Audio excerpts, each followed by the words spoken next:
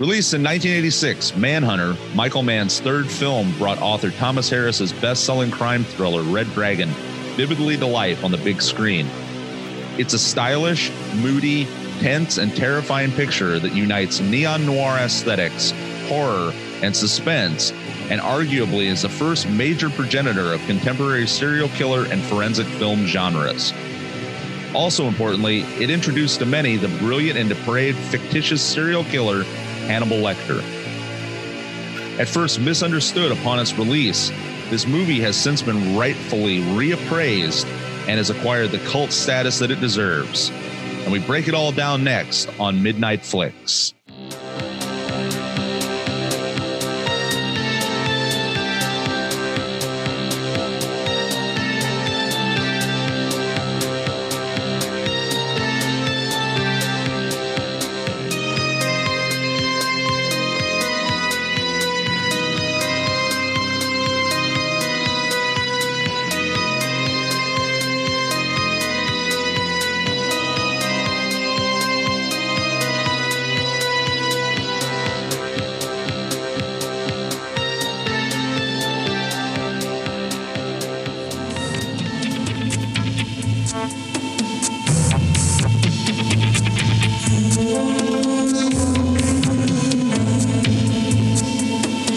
Seen blood on the Moonlight Well?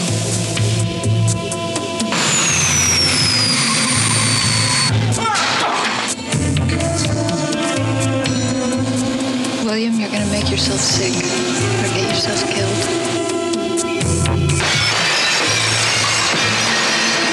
Multiple trails. Just you and me now, sport. One hunter. I'm gonna find him, damn it. FBI agent Will Graham. Manhunter. Welcome to Midnight Flicks, a podcast dedicated to discussing movies relegated to a late-night purgatory. I'm your host, Adam Walker, and joining me on this cinematic expedition is Pat Mitchell. How you doing, Pat? I'm great. I can't be more fucking stoked to be discussing this movie. I'm going to go out on a limb and say, and we'll see if this holds true, this might be the best movie we talk about. Just because, a lot of the movies we're going to talk about, how we've addressed in these earlier episodes, have flaws that make them, we like them in spite of their flaws. Right. This is like unfuckwithable, but totally in the realm of cult status, midnight movie stuff. So, I really do think it's probably the best movie we will, objectively, the best movie we might ever do on here. For sure. That's something that I definitely considered while I was watching it. And when I was going back to thinking about the whole premise of this show is that we've discussed in previous episodes up to this point, where we talk about movies having these charming flaws to them that make them cultish and put them in that realm of what we describe as midnight flicks. But yeah, in a lot of ways, this movie is pretty unfuckwithable.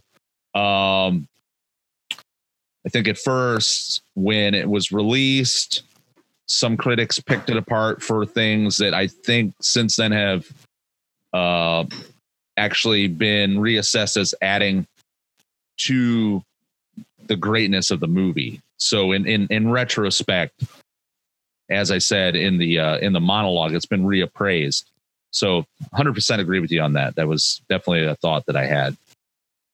So and as I was rewatching it, I found myself like almost enthralled, as if I was watching it for the first time all over again. Its replay value is through the goddamn roof. Yeah. It's just so good. I watched it sandwiched between a strange couple of movies. So speaking of, what did you watch this weekend? So in the past week, since we talked last time, there's a couple good movies that I watched. and they were also ones that had been on my list. I, like many people that maybe listen to this program, maybe yourself included, I have an IMDb watch list that I slowly make my way through. And it's actually expanded pretty dramatically since I've been volunteering at Scarecrow. Yeah, I can imagine. So it's basically every shift that I have there, I'm just adding new things to it. So it basically will be forever. I will never, ever complete this watch list. No, it's impossible. So, and before I was just kind of cherry picking. I was going through it and I was being kind of biased when I was going through it. And I would go through the list and be like, oh, that's what I want to watch now. And so there was a lot of films that were way down on the list when I had started it that I was just not getting to, that I was kind of putting off every time I went to pick a new movie. So finally, I just dedicated myself to go into the very beginning of the list and working my way up.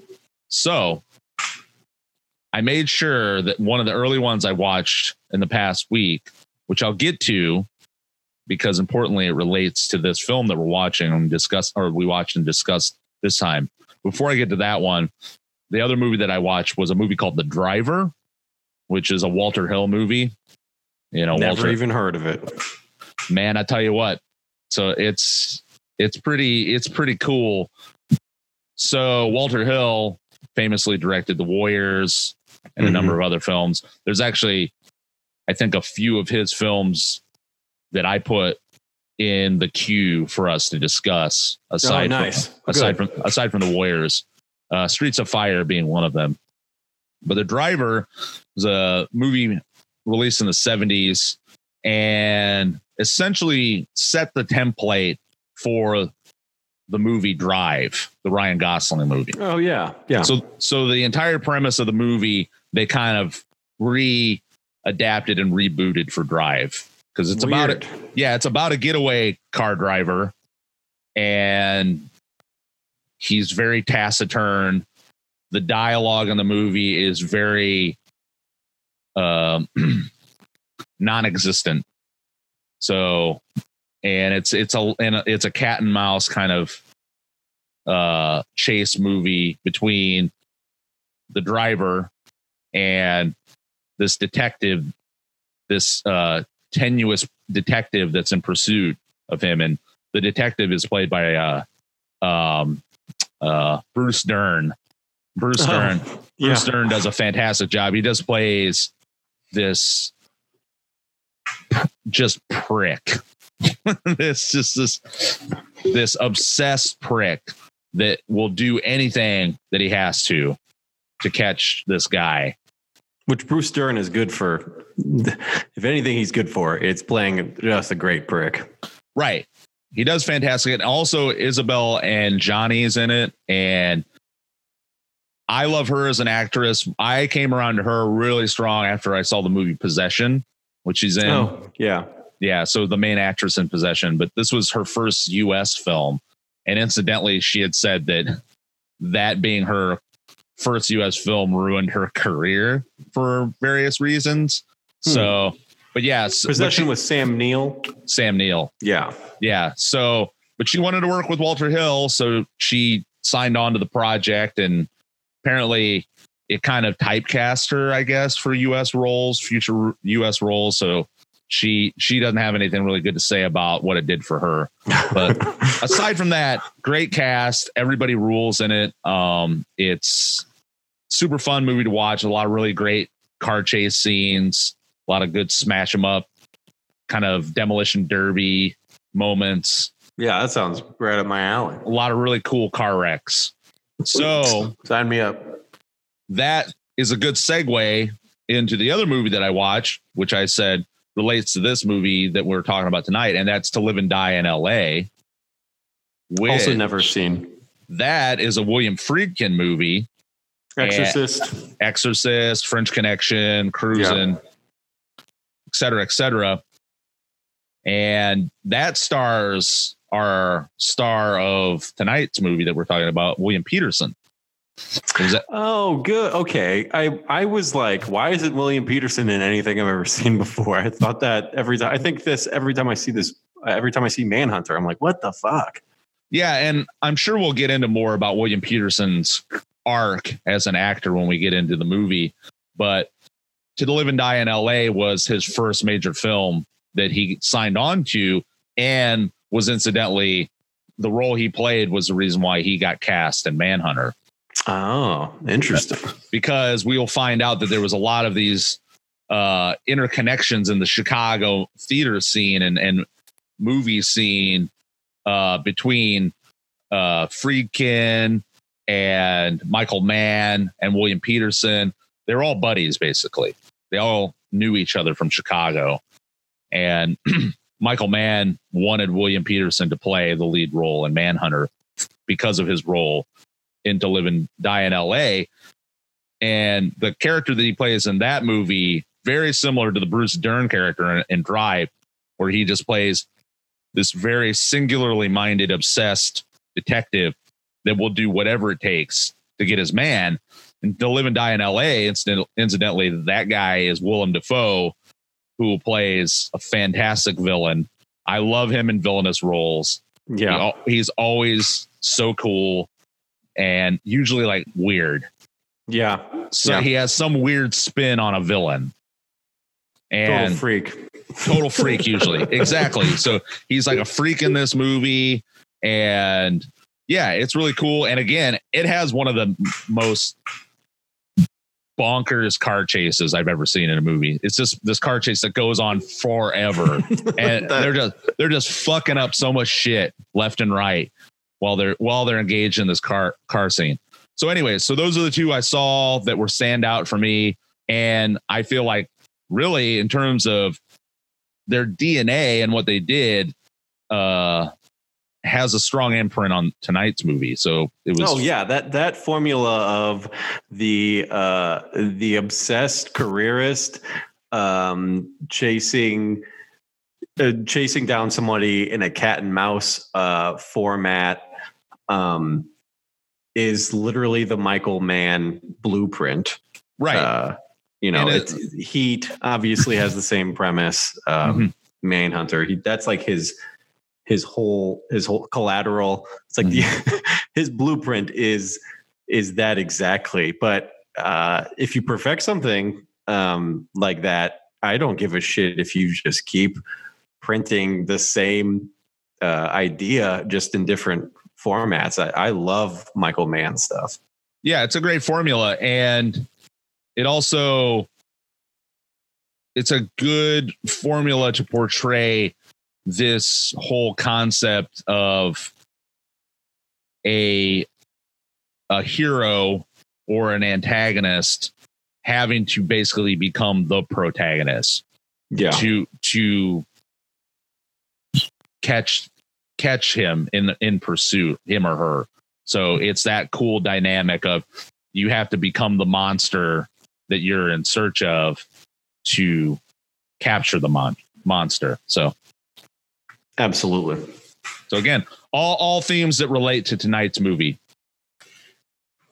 Yeah, you did some extracurricular homework. I did, and honestly, it was almost coincidental. I wasn't necessarily trying to find movies that I felt specifically related to Manhunter in terms of their aesthetic and the narrative whatsoever. It was just, those were two movies that I'd been wanting to see for a long time.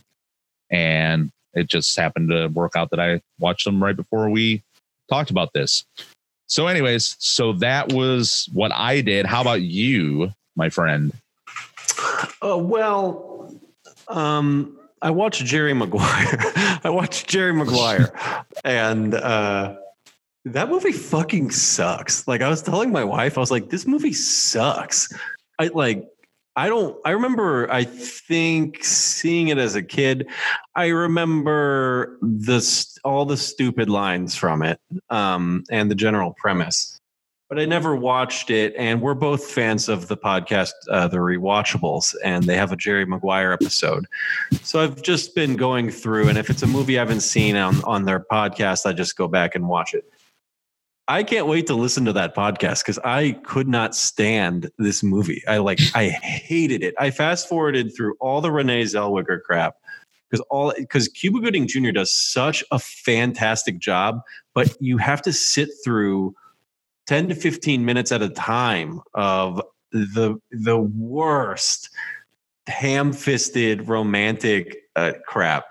But I fast forwarded through I got to a point where Renee Zellweger would come on the screen and I would just fast forward until Cuba Gooding Jr. showed up. And then I would watch all those parts. So I watched Jerry Maguire. That movie fucking blows. But I wanted to bring up real quick before we segue in, Sylvester Stallone. I don't know if you saw this. My main man and yours as well. He wrote a graphic novel concept called The Expendables Go to Hell. Have you seen this? He wrote the whole fucking thing. He pitched it with a $10,000 goal on Indiegogo. It made $50,000. So they're already like in the works of making it. The Expendables, I guess, die on some secret mission and are all sent to hell. This is absolutely amazing. It is bonkers. And while in hell, all I know, I don't know much, but the cover of this thing is Sylvester Stallone punching out Hitler with Stalin, Saddam Hussein, and Osama bin Laden like in the background, like, oh no, a main man. I love it. So it made so much money that there's a little buzz about this maybe being a movie, which this might be the first modern movie that we just have to go see in theaters and then do an immediate episode on. I'm 100% on board with that. That sounds amazing. I love the first Expendables. I admittedly haven't seen any of the sequels. That first one though was so sick. It's amazing. It's so good. The rest I can't speak for as well. Although, which one is Stone Cold Steve Austin in? Is he in the first one or is that a sequel? They all blur together to me. I don't believe he's in the first one. I don't remember him in that one. Okay, so he's in 2. I vividly remember him being in 1, and I didn't think him being in Expendable, I should say, but not being the first one. But me liking the first one, and then me liking that he was in another one, but then it went off the rails after that. Yeah, from what I know, they degrade in quality with each successive. It really should have just been the one. Although, sign me up for the Expendables Go to Hell. Totally. Through and through. That's amazing. And we talked about Stallone last time, of course, because of Cliffhanger. But the more and more I hear about little things like this, little things that he does behind the scenes, in terms of like throwing money at different projects or putting up his own money to make certain things happen, it just endears me more and more to the man because he's really dedicated to making the movies that he wants. Absolutely. If this show had a Mount Rushmore, we already have carved out a space for Harry Dean Stanton and Dick Miller, but Stallone would be on that bad boy. It'd be Stallone, Harry Dean Stanton, Dick Miller, and a fourth spot as yet to be announced. But tentatively, would you say Tom Atkins, or is he too minor of a player at this point? I think Dick Miller fills the shoes that he would fill on the Monument. Yeah. Although I love we could put him on there pending a better choice. Yeah. We'll have to come back to that discussion. Yes. Speaking of going to hell, let's go to hell here. Down the wormhole of Manhunter.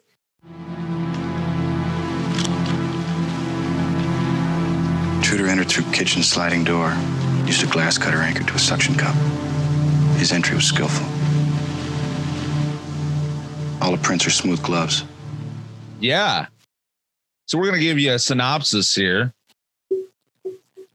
Former FBI profiler Will Graham returns to service to pursue a deranged serial killer named the Tooth Fairy by the media. That's pretty much the basic synopsis of it. And like we were saying, kind of discussing the movies that I had watched, within the movie, he kind of has to confront the demons of his past, and through that he meets with Hannibal Lecter, who he was a previous victim to while he was in pursuit of capturing Hannibal Lecter. So I guess that's about as good of a synopsis as we're going to get with that one. So anything else you'd want to add? No, it's very the best part about this movie is the simplicity of it. That's what it is. The expert profiler who was basically forced into retirement and is asked to come back for one more case. Exactly. And he does it. And we watch him delve back into the insanity that drove him into retirement to begin with. Yeah. And as I said, also, it's based off of Thomas Harris's book, Red Dragon, which was the first of a trilogy of books later dubbed as the Hannibal trilogy. I have read all three of these books. Thomas Harris is one of my favorite authors of all time. Nice. Red Dragon was the first that I had read of all of them. I believe I had seen Manhunter. No, I had read the book before I'd watched Manhunter. Okay. So it was one of those occasions where I knew exactly how this story went before I actually saw any sort of cinematic adaptations of it. Silence of the Lambs is a different story because I saw that pretty young. I read that book after I'd read Red Dragon because I'd been pretty sucked in by Thomas Harris's writing. So I was just like, I'm going all in for this. And I read all three of those books. How close does Michael Mann keep Manhunter to the Red Dragon, the book?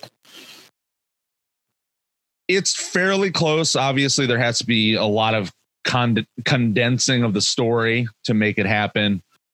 He stays pretty true to what I feel. He represents both Will Graham and Dollarhide fairly well. There's definitely a lot more of a backstory to Dollarhide that doesn't really get discussed in Manhunter. So as far as the conditions that created him to be the serial killer, the monster that he became, but the movie kind of goes into that a bit where it talks about how, you know, he's a man with a monster on his back. Essentially, he's a man that, you know, he was made into what he was. There was some sort of trauma in his past. So that would be the big difference that is missing, is just lacking that backstory to developing Dollarhide.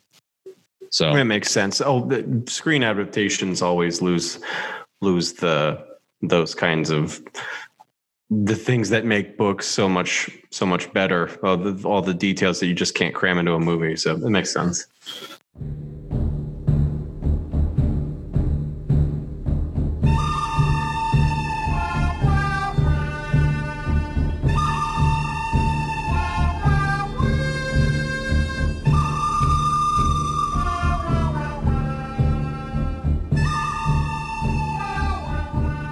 Without further ado, then, since we got that intro knocked out of the park, we're going to move into our good, bad, and the questionable section of the show, where we give our analysis of the guts of this movie.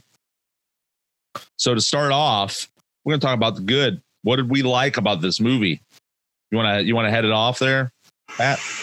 Oh boy. Much like yourself, I'm sure yours is the good list is just out of control. I'll start with my very favorites, because I've just got a ton. The Michael Mann neo-noir aesthetic the color palette choices, the like soft blues and the neon greens and it's just incredible. And from a filmmaking perspective, and I don't want to just gush like film nerd talk, but there's framing going on that's just like incredible. Like he's just making so many specific choices that are incredible. Specifically, one of my favorite things that he does in the movie, and I'm sure you noticed this, but I had to look up what the hell was going on because I couldn't figure it out. The Dollarhide Graham shootout at the end, he slowed down and sped up the frame rates on it, and then edited it all together. So it's got like this really dysfunctional, like disjointed feel to it. It's like speeds up and then like he's shooting back and the frame rate is slowed down, and then jerks you back by speeding it back up. It's so masterful. I love that scene, and I didn't understand what he did, but I guess he slowed down and sped up the frame rate. So pretty much all the Michael Mann decision making from a filmmaking aspect, I absolutely loved. Tom Noonan's performance, I think we both have talked about Tom Noonan before, but Tom Noonan was absolutely fantastic. He did such a good job. And I will also add, I'm trying not to read all of these because I know we're going to do a lot of overlapping. This is just a funny little thing. Did you catch the Chris Elliott sighting? 100%. And yes, I was going to bring that up later into the show here. How weird. He's in it for like 7 seconds. It's so strange. Yeah. So he plays one of the FBI analysts when they have like the powwow. They have like the meeting of the minds. Yeah. He just has like an opinion real quick. Well, and it's funny because he's in what I would regard as a very exceptional. When I say exceptional, like an exception to the rule, an exceptional role to what I associate with Chris Elliott. I know. And I don't know what it is, but this was the first time I even noticed he was in it. I didn't notice it in all my previous viewings of this. I never even noticed him until this last time I saw it. Yeah, I had known from previous viewings that he was in the movie. And again, he plays a straight-laced, individual in this, whereas historically Chris Elliott has played these wacky, harebrained, kind of dundering characters. In my mind, forever, I will always associate Chris Elliott with the show Get a Life, because I watched that show pretty fanatically when I was a kid. I loved that show, and he just plays an insane idiot in that, and subsequent film roles that he's been in. Also, it's kind of the same. I feel like he got kind of typecast in a lot of ways. I definitely did. Yeah. And I've only watched one episode of Schitt's Creek because we weren't feeling it. I've heard from other people that we need to go back and kind of reevaluate it. But in that show, as far as I know, he plays a fucking idiot. So back on brand. On brand. He was also in Groundhog Day, so to see him in a role where he plays a professional, it's a little odd. It's jarring. It was a little jarring. I like almost couldn't follow the scene. It has got like 1,000,000 miles an hour of important information. And I was like furiously looking up, was that Chris Elliott? What the hell is going on? Like it threw me off. There's Chris Elliott in a good way. Like I just appreciate the Chris Elliott sighting. Absolutely. The Chris Elliott cameo still is A-okay in my book. So I did notice that as well. Yeah. Any others? One that I'm trying to think of ones that you may not have on there on yours, and this one I know you'll agree with, but you may have not written it down. I just really appreciate Graham's, like Will Graham's chilling at home look, like lots of pastels and like unbuttoned t-shirts and like the shortest shorts on the planet, just like making. What the hell was he making on the beach? Was that a crab trap? I wasn't understanding what he was doing there. I believe it was a turtle trap. Turtle trap. Okay. So yes, and he discusses with his son that the cage there, the chicken wire there is to protect the turtles from crabs and also dogs. Oh, that's what it was. Okay. That was the whole purpose of it. Well, his turtle trap outfit. Goddamn. Will Graham is the most fuckable person in this movie by far. Just, I love the pastels and the short shorts. He like his chilling at home look is something to be like, it's aspirational. But yeah, what we could go on and on about a million of these things. Which direction you want to take this in terms of the good? I know you have a million things. Yeah, well, I would just want to deep dive a little more into things that you brought up, and first and foremost, the color choices in this are integral to understanding the emotion that Mann was trying to convey within each sequence, and the deep blues that are associated with scenes that involve romance or passion or intimacy or some sort of caring and compassion, that's one that's, you know, used throughout the movie. The greens that are used to convey trust and calmness, you see those throughout the wardrobes and some of the actors, and also being projected onto, you know, different buildings and things like that. And then the reds, of course, that are brought in to develop a sort of sense of menace or foreboding.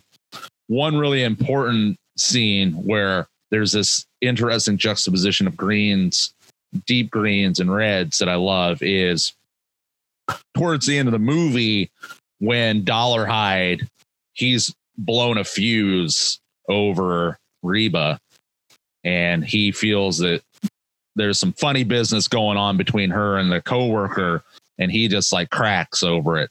And when he shows up to her apartment, and you see the shots from inside her apartment as she's going to the door, and it's a very deep green kind of, you know, it's a soothing deep green. And then immediately as she opens the door and Francis is there in the doorway, it's this red that kind of floods into the room. And you see the juxtaposition between the green and the red. That to me was so fucking cool, especially again, after you analyze, like, you know, Michael Mann's very, very deliberate use of color. So those things in particular, like, yes, I really love a lot. There's actually one particular scene also, I think it's that initial scene where Will and Molly is in the bedroom together, and you see the moonlight on the water, and you know how tranquil it looks. And then there's a shot of Molly, like an aerial shot, where she kind of rolls over on her back, and Will is there. He's got his head kind of in the crook of her neck or whatever. And you look at her skin tone, and it's like this, like almost metallic kind of silvery tone. You know, again, it's just like these very, very deliberate uses of the color is amazing. And it's the Michael Mann. That's his. I mean, that's throughout all of his shit too. Collateral has an insane color palette. It's just nuts. Like Heat does the same thing to a lesser degree, but he definitely has. It's not as drastic. I think this has his most drastic color palettes. And from what I had gathered from like initial reactions, to the movie, that was seen as a drawback. A lot of critics thought that because it was so stylized, it made the movie, it pigeonholed the movie, I suppose.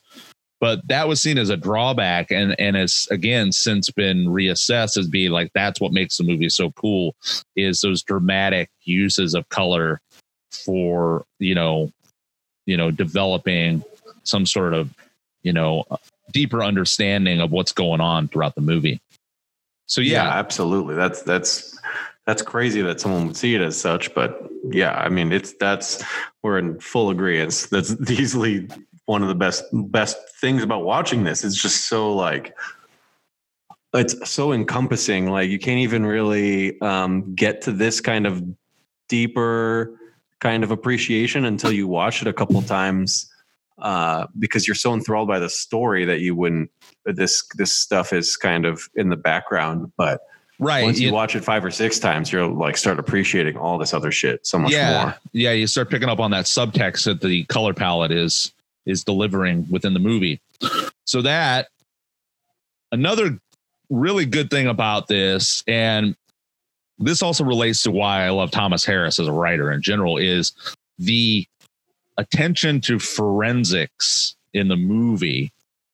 And that again kind of set the stage for what would develop more or less in the 90s into now, is this kind of proliferation of forensic oriented programs. And it was said that this movie kind of spawned that in a lot of ways, with the X-Files and then CSI and et cetera, et cetera, et cetera. But if you read any Thomas Harris books, his attention to forensic detail it's amazing. It's mathematical. You get really engrossed in that aspect of it, where he talks about how much goes into figuring out, what kind of strategy they need to do to find the person they're in pursuit of. But this movie deals with that. Of course, it's an integral part of the story, is the use of forensic study to track down the killers. And I always really love that a lot. And it also crops up obviously in Silence of the Lambs. So that's another really cool thing that I like about this movie. Specifically when they find the note in Lecter's cell, that entire sequence is got all that masterful forensic stuff, and it makes sense. And it's not like there's not total leaps in logic. Like it all kind of ties together. It's not like they don't solve it too quickly, and you're like, that they would never fucking solve it that quickly. Right. But it's also not. It's not slow and not obvious. Like, hey, I understand what's going on. How do these FBI agents not understand what's going on? It's like the perfect pacing in terms of connecting the dots. And I feel like that is a thing that's underappreciated in movies, is making something seem believable or, in the realistic context of the movie. Yeah. Absolutely. Yeah. And so that's what this movie does so well, is it is able to create this believability that, when you watch this movie, you think, wow, this could actually happen in real life. So much so when I was watching this movie and when I read the book, I was thinking, I am actually surprised. And there might be, for all I know, some sort of actual real life analog of a serial killer that used his occupation as a film developer in a film lab as a strategy to find his victims, because it's brilliant. Yeah. You would think. It's absolutely ingenious. That's like the perfect kind of avenue to utilize to find people and casing a house without having to be in the house. Exactly. To stake out your victims. So yeah, totally sick. Love that. Let's see what else. The soundtrack. Big deal for me. Another thing that the soundtrack, again, couples with the color palette and how it drives the narrative.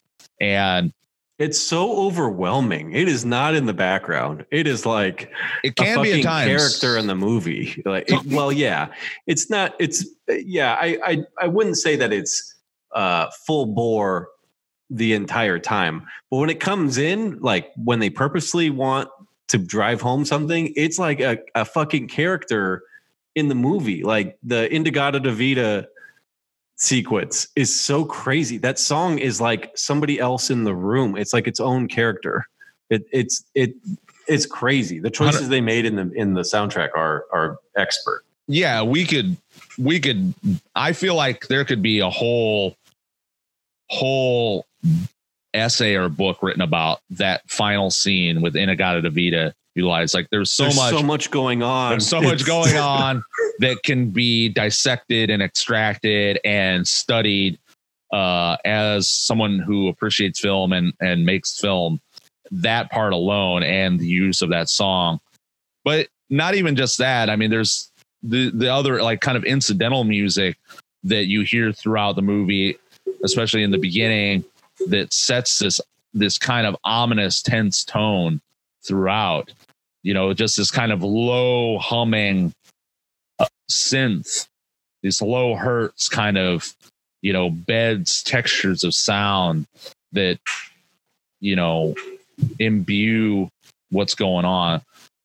There. Did you, I don't know if you know off the top of your head or saw any research, there's a song specifically, and I don't remember the sequence or the name of the song. But it reminded me so much of Silence of the Lambs, the Q Lazarus Goodbye Horses song. What I'm trying to ask here is, I wonder how much Silence of the Lambs was influenced soundtrack wise, because that Q Lazarus song is basically what is in Manhunter, only, you know, in 20 different versions of that song. But I'm sure that it was definitely looked upon as a way to kind of, I mean, it's got to be purposeful to have like this neo post-punk synth stuff as like the backdrop of your main villain in both movies, in both adaptations. It seems the Goodbye Horses scene, the tucking and the dancing Goodbye Horses is like my favorite cinematic thing that's ever been put to film. Yeah. Demi does such a good job, and I'm not even trying to pit Demi against Michael Mann. I couldn't possibly. They're both just like upper echelon directors, but Demi had to have borrowed that idea and or been inspired by Manhunter in some aspect. I'm sure he was. I'm sure that's no coincidence at all. And incidentally, I think the song that you're referring to in Manhunter it's by Shriekback. I saw Shriekback, but I couldn't pinpoint whether or not that was the specific song I was thinking of. But if you're saying that it sounds kind of like that Goodbye Horses song, then that's fucking totally it. Yeah, because I'm pretty sure I know which song you're talking about, and that would be that Shriekback song.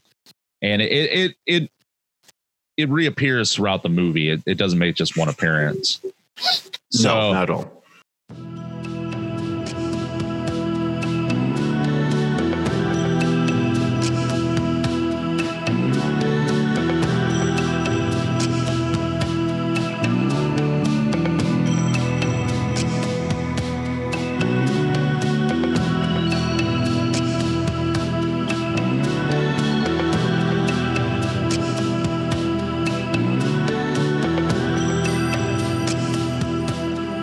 I could just talk forever about that end sequence at Dollarhide's house.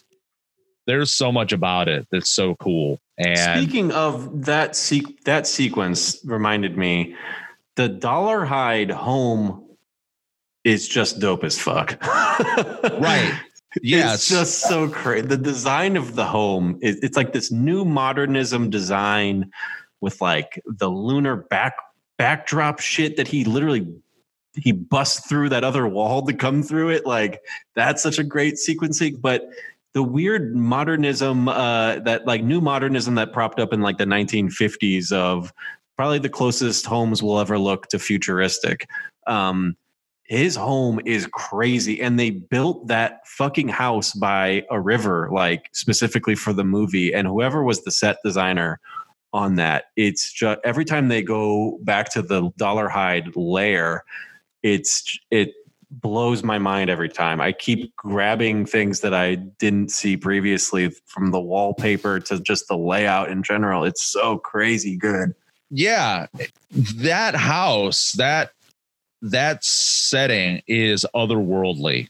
And that was something I definitely picked up on this watch, was this possible subtext there that I'm actually kind of developing this as we're talking about this. Which is great. Yeah. This idea that Dollarhide himself is like an otherworldly being. He's a monster just in the way he looks. He's this very pale, gargantuan, lanky kind of figure. He doesn't look of this world. He's very alien, monstrous looking, and he lives in this lair that you can't really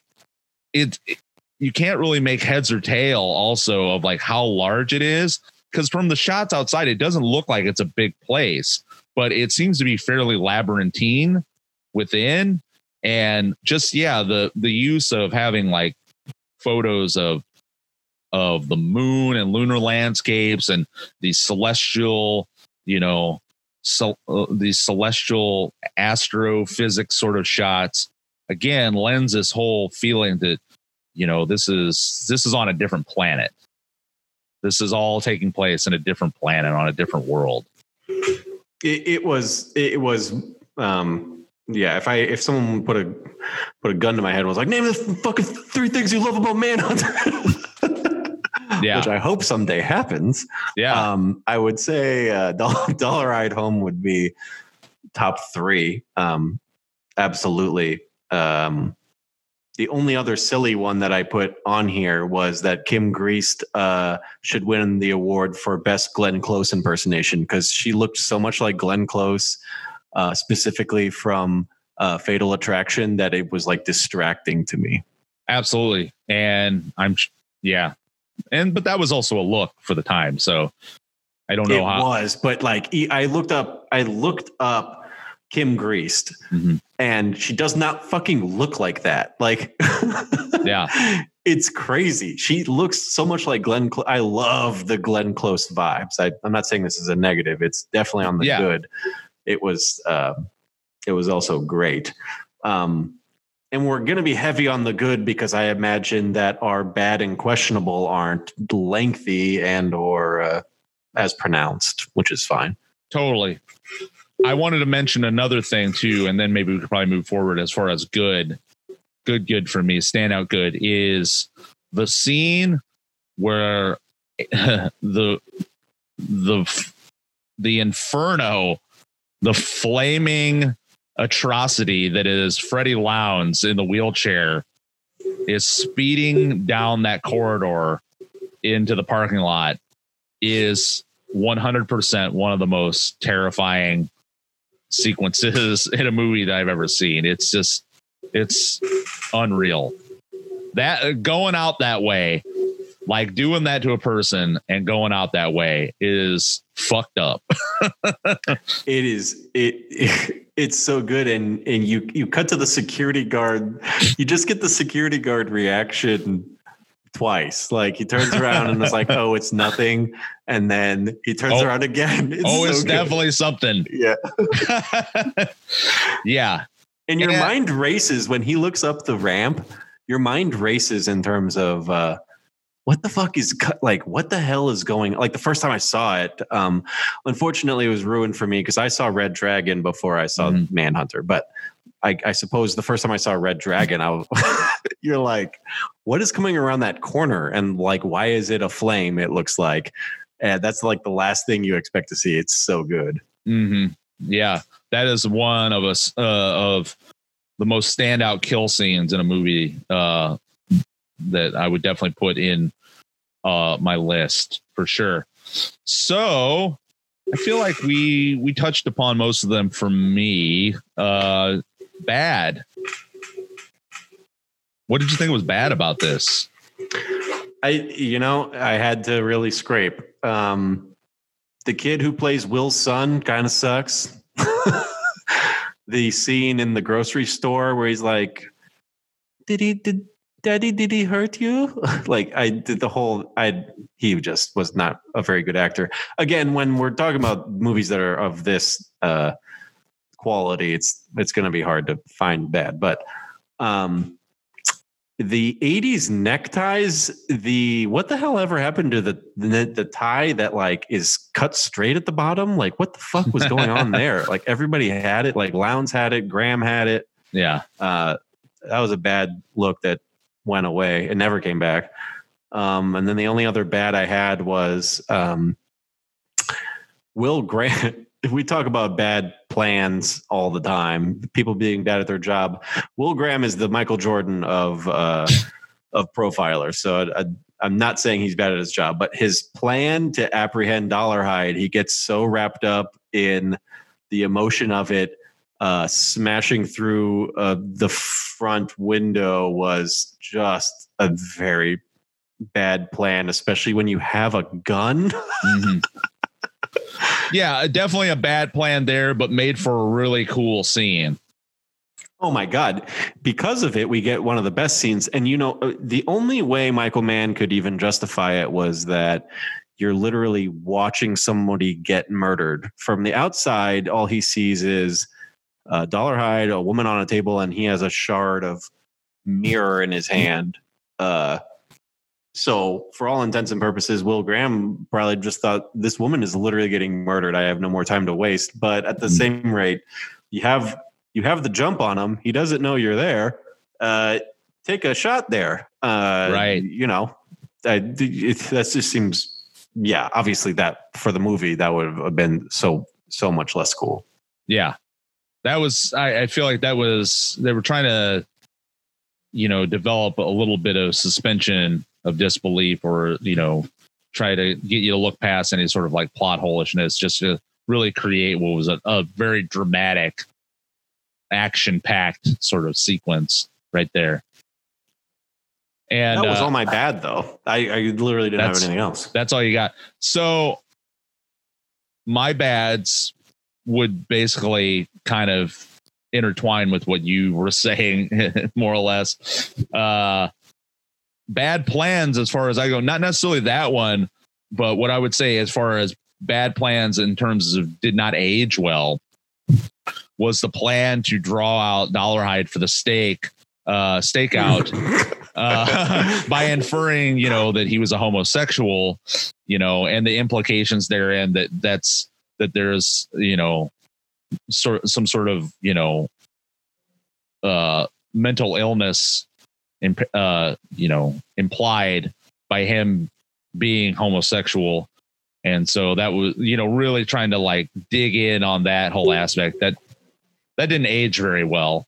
That's literally the only thing that doesn't age well about Silence of the Lambs is the whole cross-dressing trans kind of thing, and it making you a serial killer or ominous in some capacity. Yeah, sure. That's the only thing that takes me out of Silence of the Lambs sometimes. But in this, to play devil's advocate, I would say that they are purposely saying the things that they think a serial killer would not want to hear to lure him out.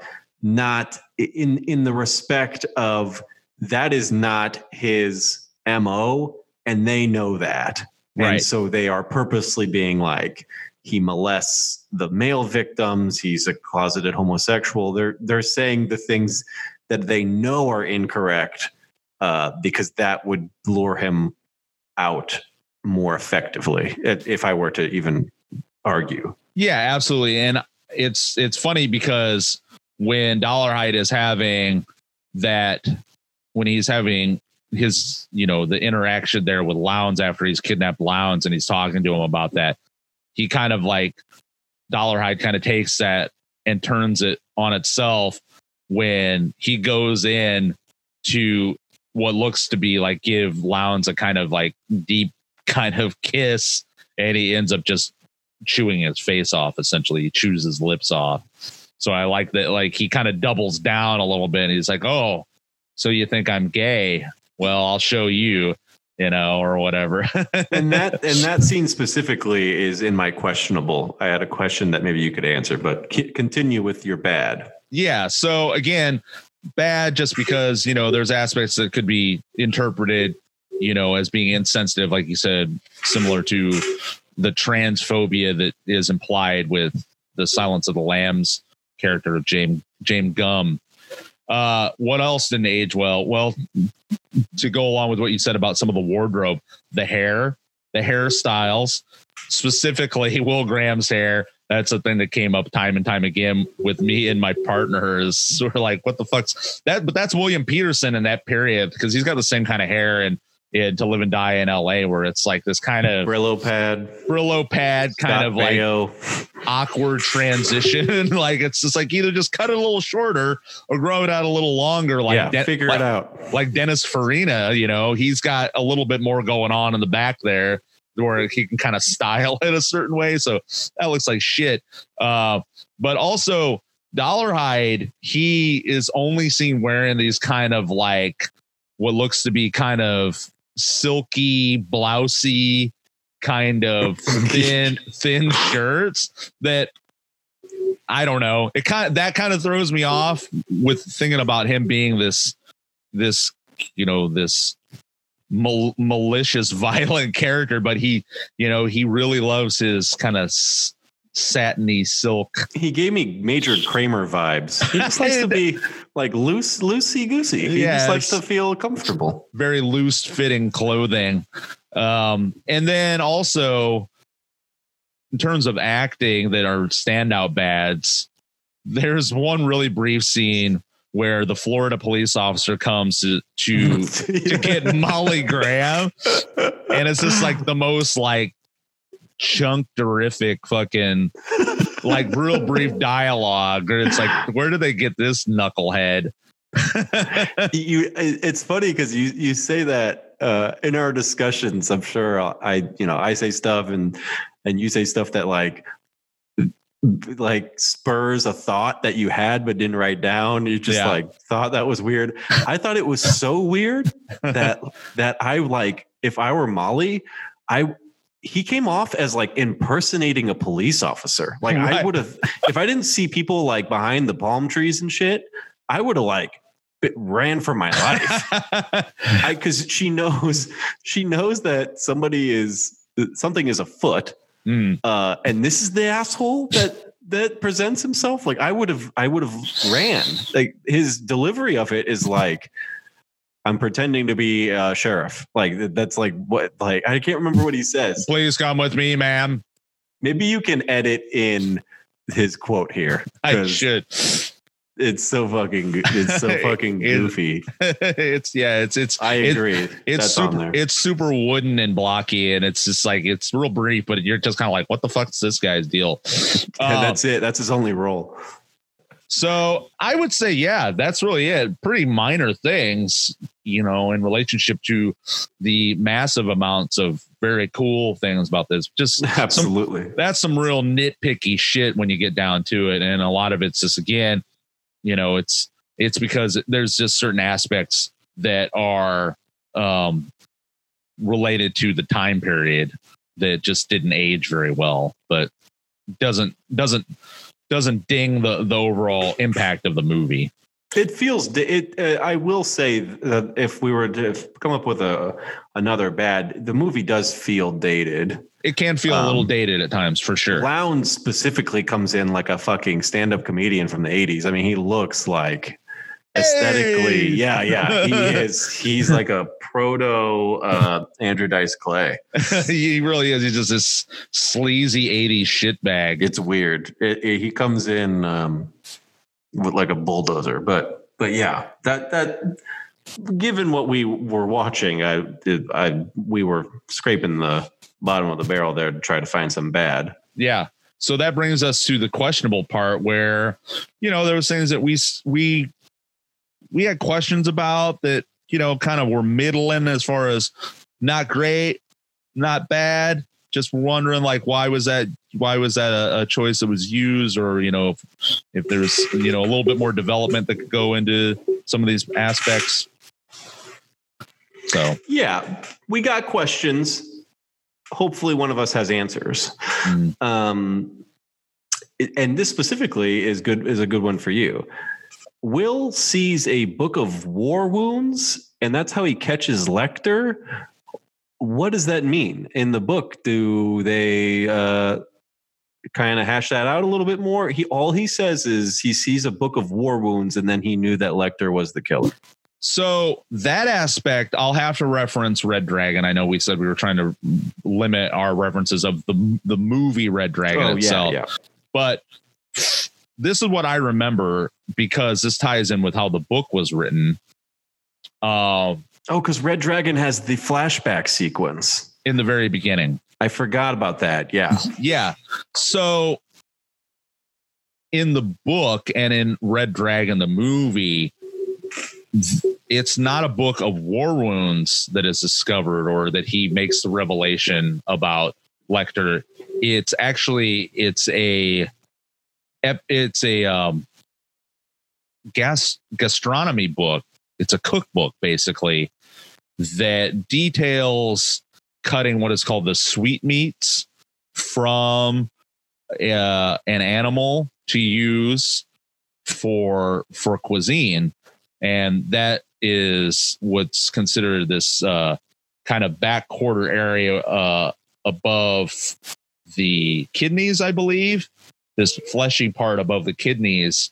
And the revelation that Graham makes is that wound, those cuts were found in these victims that they had found.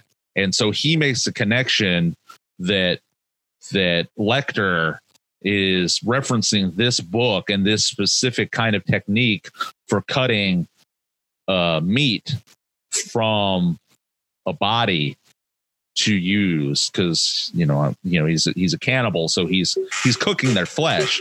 So I don't know why in this movie they say it's war wounds, but that's essentially the gist of it. Is especially, I guess they were just swapping it out for, Lecter was studying these specific war. But again, it doesn't make sense because, I guess unless you're talking about specific strategies that are used to wound soldiers, like bayonet sort of jabs in specific parts of the body, I don't really know what that means. Again, that was something that didn't really make sense in reference to the narrative of catching Lecter. It makes more sense for it to be, again, some sort of cooking technique or some sort of more. Yeah, obviously it makes meat a lot more cutting sense. technique. Yeah. So again, I don't know why they did that. Weird. Okay. Yeah. And it's just a one-off. He literally that's all he says about it. That's all you really know. From Manhunter's perspective, that's the only thing they even remotely hint at in terms of their interaction of how he caught him. So, right. They didn't trace the home videos.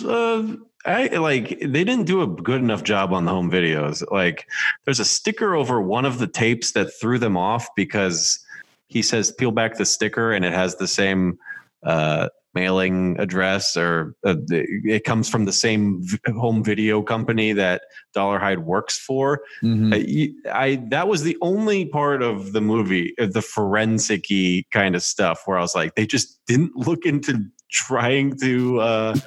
Farina even says, we did everything. Like, we tried to match them. We tried to put a link between the two home videos. They're completely random.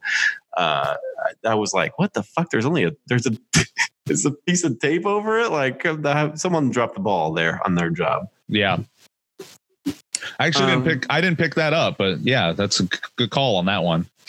It was only because what he uses to link it to Dollarhide that I was like, how is this the catalyst? No one thought about this before. Mm-hmm. But and the only other question I have is, if you're going to use the Tattler to taunt Dollarhide, wouldn't you put Freddie Lounds in a secured location?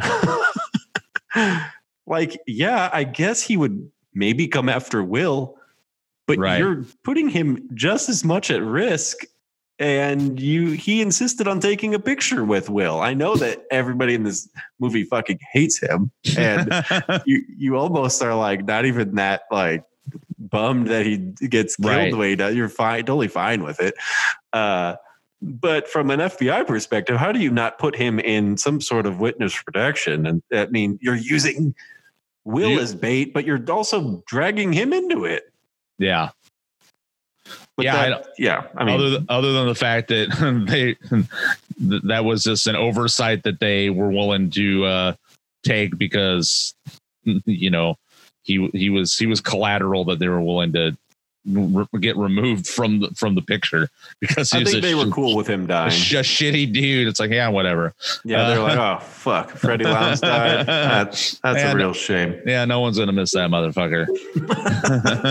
So I kind of wanted to talk about Brian Cox as Hannibal Lecter, and if you had any thoughts about him, because for me, when you A/B Brian Cox to Anthony Hopkins in the role of Lecter, it's hard to decouple those, and I feel like give a fair shake to Brian Cox in this role because Anthony Hopkins did that role so well, does that role so well, and has become so intertwined, his performance, with how people perceive Lecter as a character, that Brian Cox kind of pales in comparison.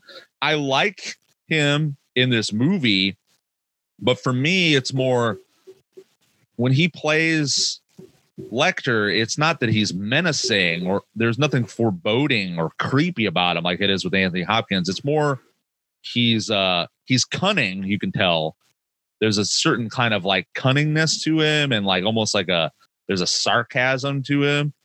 And it's from what I did, from the research that I did, I read that he had based how he would do his character off of his son, his school boy son.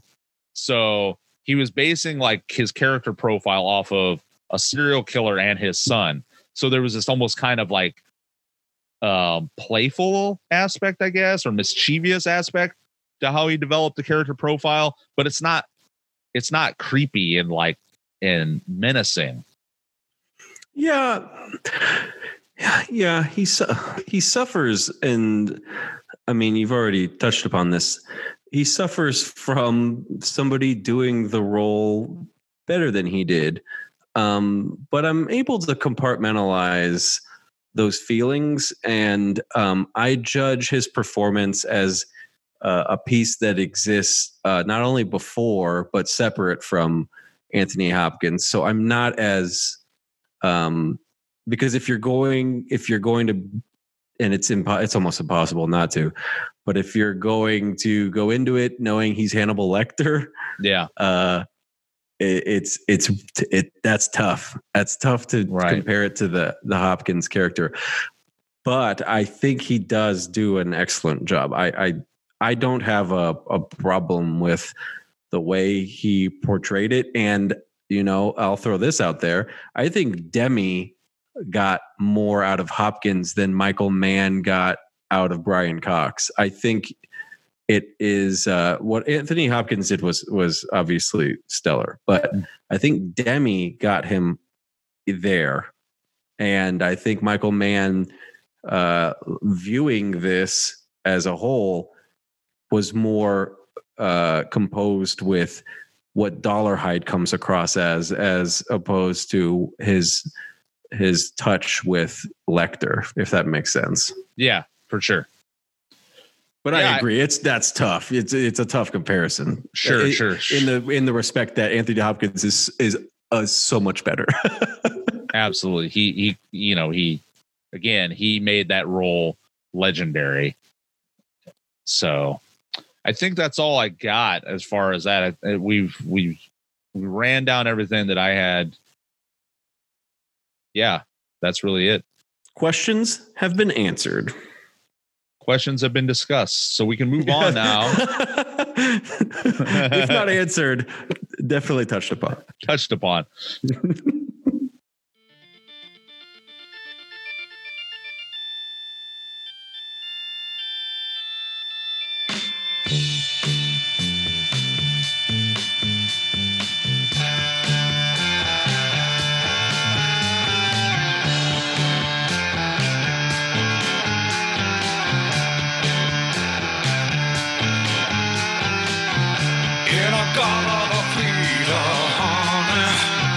Don't you know that I'm loving you? In a Galata Vida, baby. Don't you know that I'll always be true?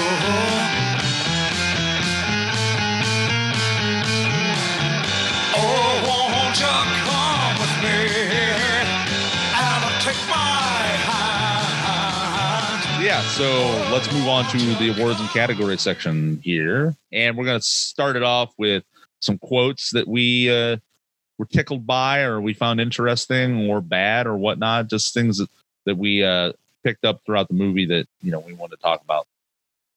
So what did you have? I have one. It's the best quote in the movie. To me, it's not even close. It's Dollarhide talking to Lowndes. I had parts of it, but really to put it in perspective, the whole quote gives it the scope. But he's talking to Lowndes and he says, "Before me, you are a slug in the sun. You are privy to a great becoming, but you recognize nothing. You are an ant in the afterbirth. It is in your nature to do one thing correctly, tremble. But fear is not what you owe me. No, Lowndes, you and the others, you owe me awe." That is just like fucking nuts. Like if somebody was torturing me and just rattled that off, I'd be like, you know what? I am the weird ant of the afterbirth trembling before you. Yeah, and we talked about this with the cliffhanger episode where really the best quotes come from the villains in a lot of ways, and we've got some real choice ones in this movie for sure. That whole monologue that Dollarhide gives to Lowndes is, to me, just legendary. And it goes back to talking about how Dollarhide is this otherworldly kind of individual, or at least he's definitely, again, through this whole process of, why he kills people and this ritual, he is trying to attain this kind of godlike status. Yeah. He's trying to transcend his mere mortal sort of status to become something greater and something unstoppable. And that whole, what he says to Lowndes is a perfect indication of that, what he has in his mind for sure. So yeah, I obviously had that as well. I had a couple choice Lecter quotes that ties into what we were just talking about with. There's good ones. Yeah. He has great ones with Dollarhide's whole mindset and what he's trying to convey to Will as far as like, what this guy is thinking and why he's doing what he's doing. For one, there's have you ever seen blood in the moonlight? It appears quite black. That one's great. It's very, very creepy. And then if one is that in Silence of the Lambs? It sounds like something he says in Silence of the Lambs, almost verbatim. I thought he says that to Clarice. I don't believe so. I don't think that gets repeated. It sounded so familiar, but yes, that one's great. It may just be overall like the cadence of that kind of phrase, I feel like is similar to some things that's like possible. Yeah. He says in Silence of the Lambs as well. Because there's that kind of questioning aspect to it where he's questioning the person that he's talking to, or this rhetorical kind of aspect to it. And then going back to Dollarhide's whole pursuit of kind of transcending his his worldly body. And if one does what God does enough times, one will become as God is. I have that one too. Yeah, and that relates to talking about Cliffhanger when there's the whole quote from John Lithgow's character where he says, "Kill one man, Oh yeah. you're a murderer. Kill many men, and you're a conqueror." That whole thing. So again, there's this kind of recurrence of these sort of lines and quotes that are delivered by the villains. But yeah, so those were some two main ones that I had from those guys. And I just realized what I'm thinking of. Hopkins says it in Red Dragon. Have you ever seen Blood in the Moonlight? It appears quite black. I knew Hopkins delivered that line. I just couldn't. He says it in Red Dragon. He says in Red Dragon. Yeah. See, they have the exact same. He says that, and he says you wore that same atrocious aftershave you wore in court. They have that same banter about the aftershave. Right. Well, and I just had a thought while I was saying that now, and while you were saying it back to me, as far as cadence goes and kind of overlapping certain cadences to phrases on villains, it sounds a lot like also that legendary line that Jack Nicholson's Joker gives to the Batman. And have you ever danced with the devil in the pale moonlight? I asked that of all. Yeah. It's like, again, there's this similar kind of cadence to it, this rhetorical questioning kind of aspect. Yeah, absolutely. Yeah. Agreed. And other than that, I had one other one that I thought was really, really cool. This whole exchange that Graham has with Lecter when they're talking about, why Lecter was caught. And, he says, "You had disadvantages." And he asks, what are those? And he says, "Well, you're insane." That one's so good, man. Yeah, I didn't throw that on my list, but that one's up there. Yeah. But the Dollarhide quote is the winner, right? Yeah. Oh, I did have another one, another Dollarhide one. That's really sick. "Open your eyes or I'll staple your eyelids to your forehead." That one's good. That one is good. Just terrifying. Just a monster. If I were to isolate part of that monologue, just the fact that he says, "You owe me awe," that's so tight and bone chilling. It's fucking great. Yeah. Any others? Is that it? No. I'm of the belief that Dollarhide monologue is the winner. If I could just have one long quote. It's in a lot of ways, I feel like the centerpiece of the script. It really is. Yeah, absolutely. Like the movie kind of is like it fulcrums off of that, so definitely one of the better monologues in a movie. So that brings us to our next category, which of course is in reference to legendary character actor, Mr. Dick Miller. And this is our Spot the Dick category, where we try to pick out other similar kind of character actors in movies that you see time and time again. They're only there for a little bit. They're in everything, it seems like. And whenever they're in a movie, you always remember what they've done. And you're like, but who is that person that, you can't quite put your finger on, like maybe some of the other things you've seen them in. That guy, definitely a that guy or gal sort of situation. So in this movie, did you spot yourself a dick there, Pat? I found my dick, and he goes by the name of Frankie Faison, who plays Lieutenant Fisk. But he is more famous for playing Barney in the security guard in all of the Hannibal series. I mean, he's in Silence of the Lambs and Hannibal and Red Dragon. So it was nice to see a familiar face from the Hannibal series. He's the only person in this movie, correct me if I'm wrong, that goes on to be in the other movies. Well, I will correct you because go ahead. In fact, that there is another person who I considered as being my Spot the Dick, but that would be Dan Butler. Dan Butler is also in this movie. Butler. Yeah, and he is another actor that makes an appearance in Silence of the Lambs. Who is he in this? he is in this movie. He's Jimmy Price, and I believe in this movie he's one of the forensics experts that, if I remember correctly, he's talking to them in the dark room where they're trying to analyze the note, I believe.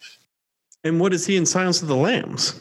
In Silence of the Lambs, he's another forensics guy, I think. But oh Jesus, this is that you found yourself a deep dick.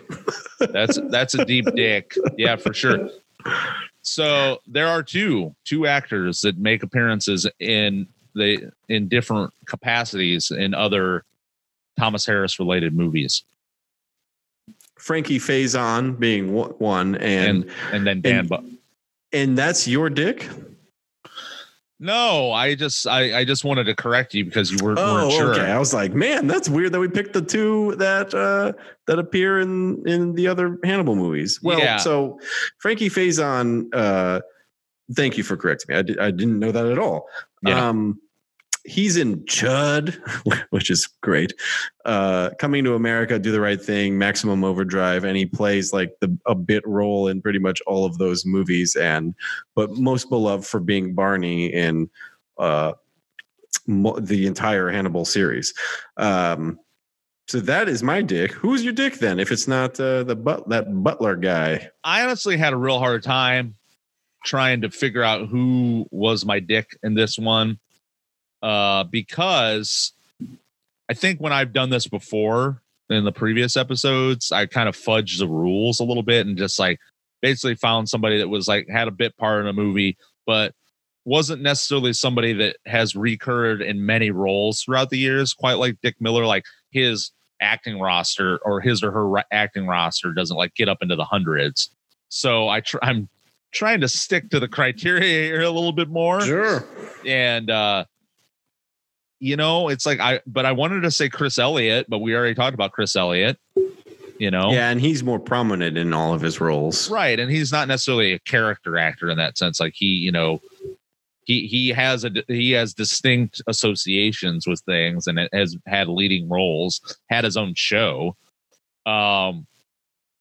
So Frankie Faison was definitely somebody I considered. I guess other than that, the other person that I thought about was Stephen Lang, who played Lowndes. That's a good one. I looked at his filmography, and once I saw like Avatar, I've never seen Avatar. Once I saw like Avatar and all these, it looked like he had a more prominent career. Is the only reason I didn't go down that wormhole. Yeah. Well, and again, yeah, he's a guy that has a very extensive acting career. As far as I know, he's been in at least like 130 different roles over the past 30 to 40 years. The thing with me is when I was looking through everything he's been in, I hadn't seen a lot of it, a lot of the movies he's been in, but there was one movie of note that I have seen that I wanted to point out that makes this guy actually somebody that I really like as an actor. And it's not this movie, but have you ever seen this movie called Don't Breathe? Wait, no, I haven't. Okay. Wait, is it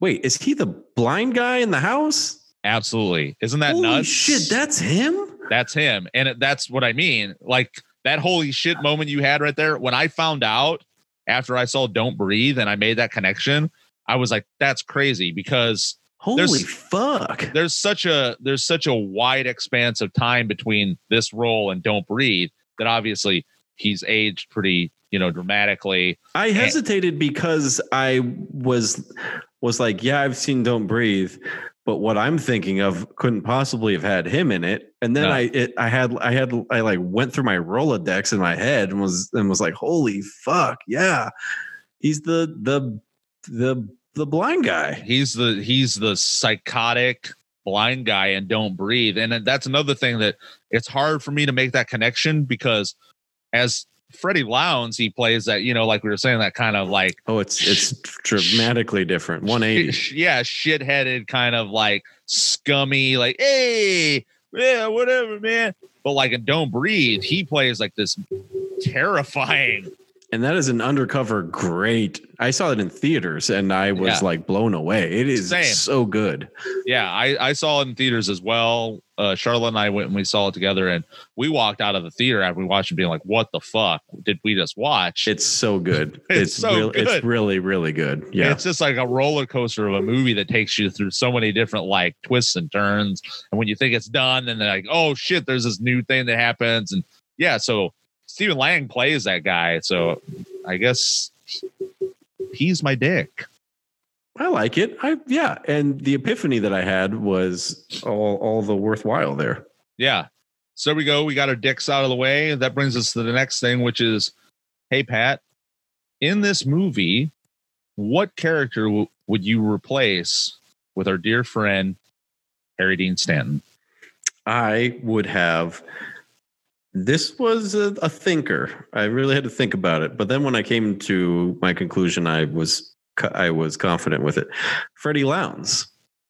Right. I thought he would play a great Freddie Lounds. I think he could be slimy and like in Repo Man kind of channeling that sort of energy a little bit, but like used car salesman-y. I think he would do a great I think he would be a fantastic Freddie Lounds.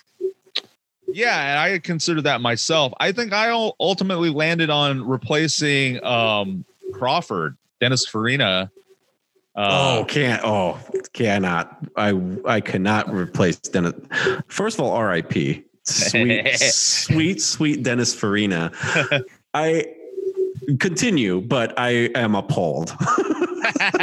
Well, and I'll get to why I made that decision in my head, but I also wanted to say, since we haven't really talked about Dennis Farina this whole time, but no, we haven't. Which he was, definitely a highlight of the movie, and his portrayal of Crawford is fucking amazing.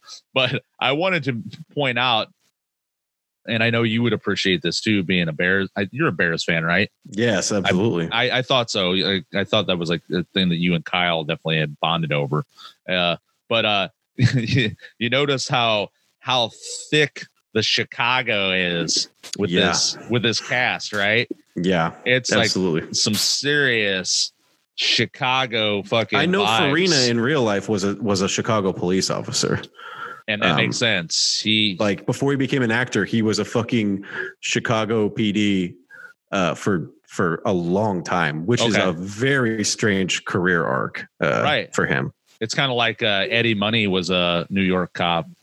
Dude, yeah, that kind of shit is wild because you think you would just become so run down for having to be a cop all those years, especially in Chicago. That cannot be an easy task. Not easy, yeah. And to turn that off and become an actor and a prominent one, it is nuts. I love Dennis Farina for that reason, and a little movie called Midnight Run, which I adore. But continue.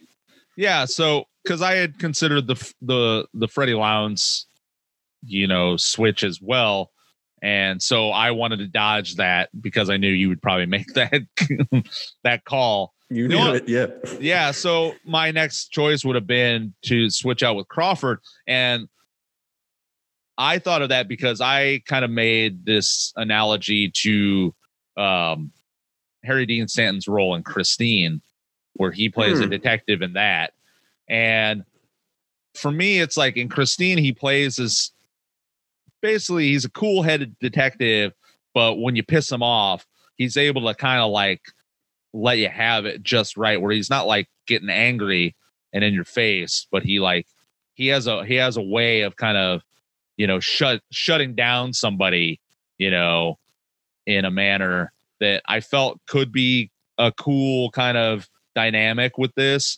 Whereas like the Dennis Farina interpretation of Crawford it's very animated in a lot of ways, and it's kind of like he gets worked up, and I guess that would have been an interesting kind of dynamic to see Harry Dean Stanton play this more kind of cool-headed detective, but when he wants to shut somebody down, he knows how to do it with just the right words and not like let his emotions take control too much. So I don't know. That was my best stab at it. For what it's worth, I think Farina didn't have to reach very hard. I mean, I bet he just channeled a lot of that Chicago PD energy into that role. Right. And I know that they had worked with Chicago Forensics. Yeah. Also in the making of this movie to kind of develop how they were going to take on these roles. So there's, again, a lot of Chicago going on with the crew, with the actors. It's funny that like this movie, you know, it takes place in the South and in Washington, but you know, the cast itself is very Midwest Chicago. Yeah, and the only time you go to Chicago in the movie is when Lecter calls the psychologist or psychiatrist in Chicago to get Will Graham's information. I think that's the only time it's even mentioned. Yeah. Or that you even quote unquote travel there. You travel there via his phone conversation, but that's about it. Right.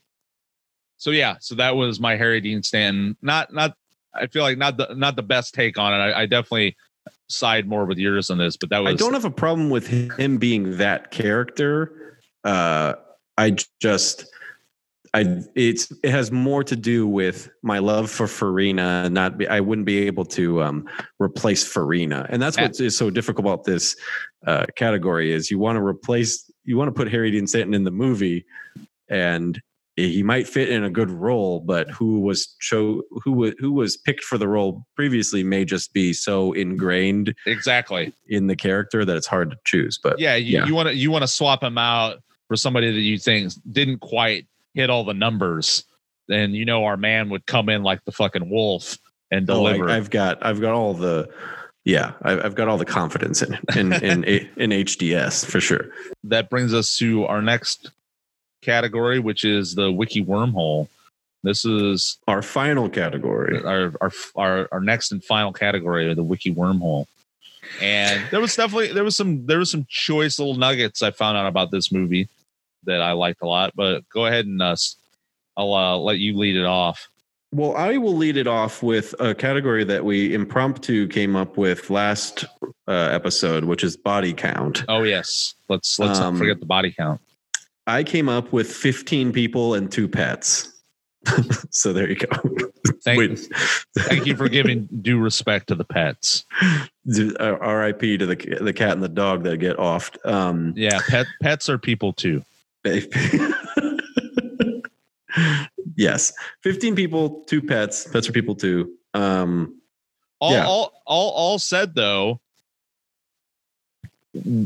Not lower than you thought it was? Well, no, but I was going to say not a particularly gory film. There's some insinuations of gore, and right before everybody gets it, they usually cut. Like when Lowndes is about to get it, they cut, and then he's coming ablaze down the ramp. But he's you don't see the cutting up of Lowndes or anything like that. I would say the most drastically gory graphic aspect is when Graham goes to assess the house of the first family, and there's the blood splatter, the blood spray all throughout the bedroom. Yeah, early on there's a lot of blood splatter shit. But yeah, other than that, it's not a very bloody movie. I would agree with that. Yeah, it's a lot of either implied through talking about the victims, because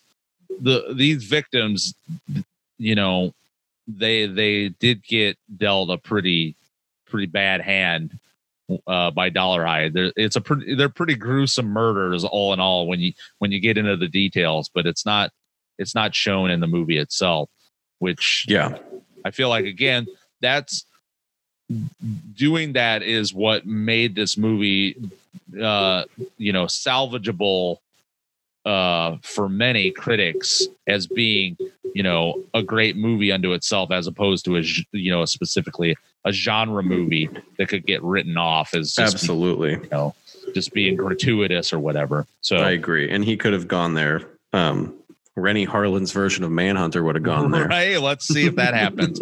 Let's see if there's a third version that comes out with Rennie Harlan at the helm. I would fucking love it. Some quick notes.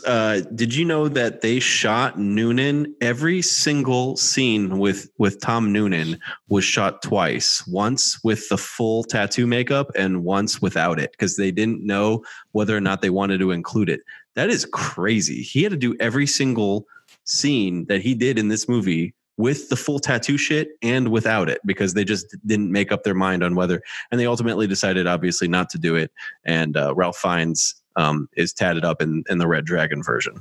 Right. Well, I actually didn't know that it was every scene. I thought it was just I thought it was specific select scene. I read a Q&A with Noonan where he specifically said they would do the full tattooed makeup, then shoot, and then scrub him off and shoot again.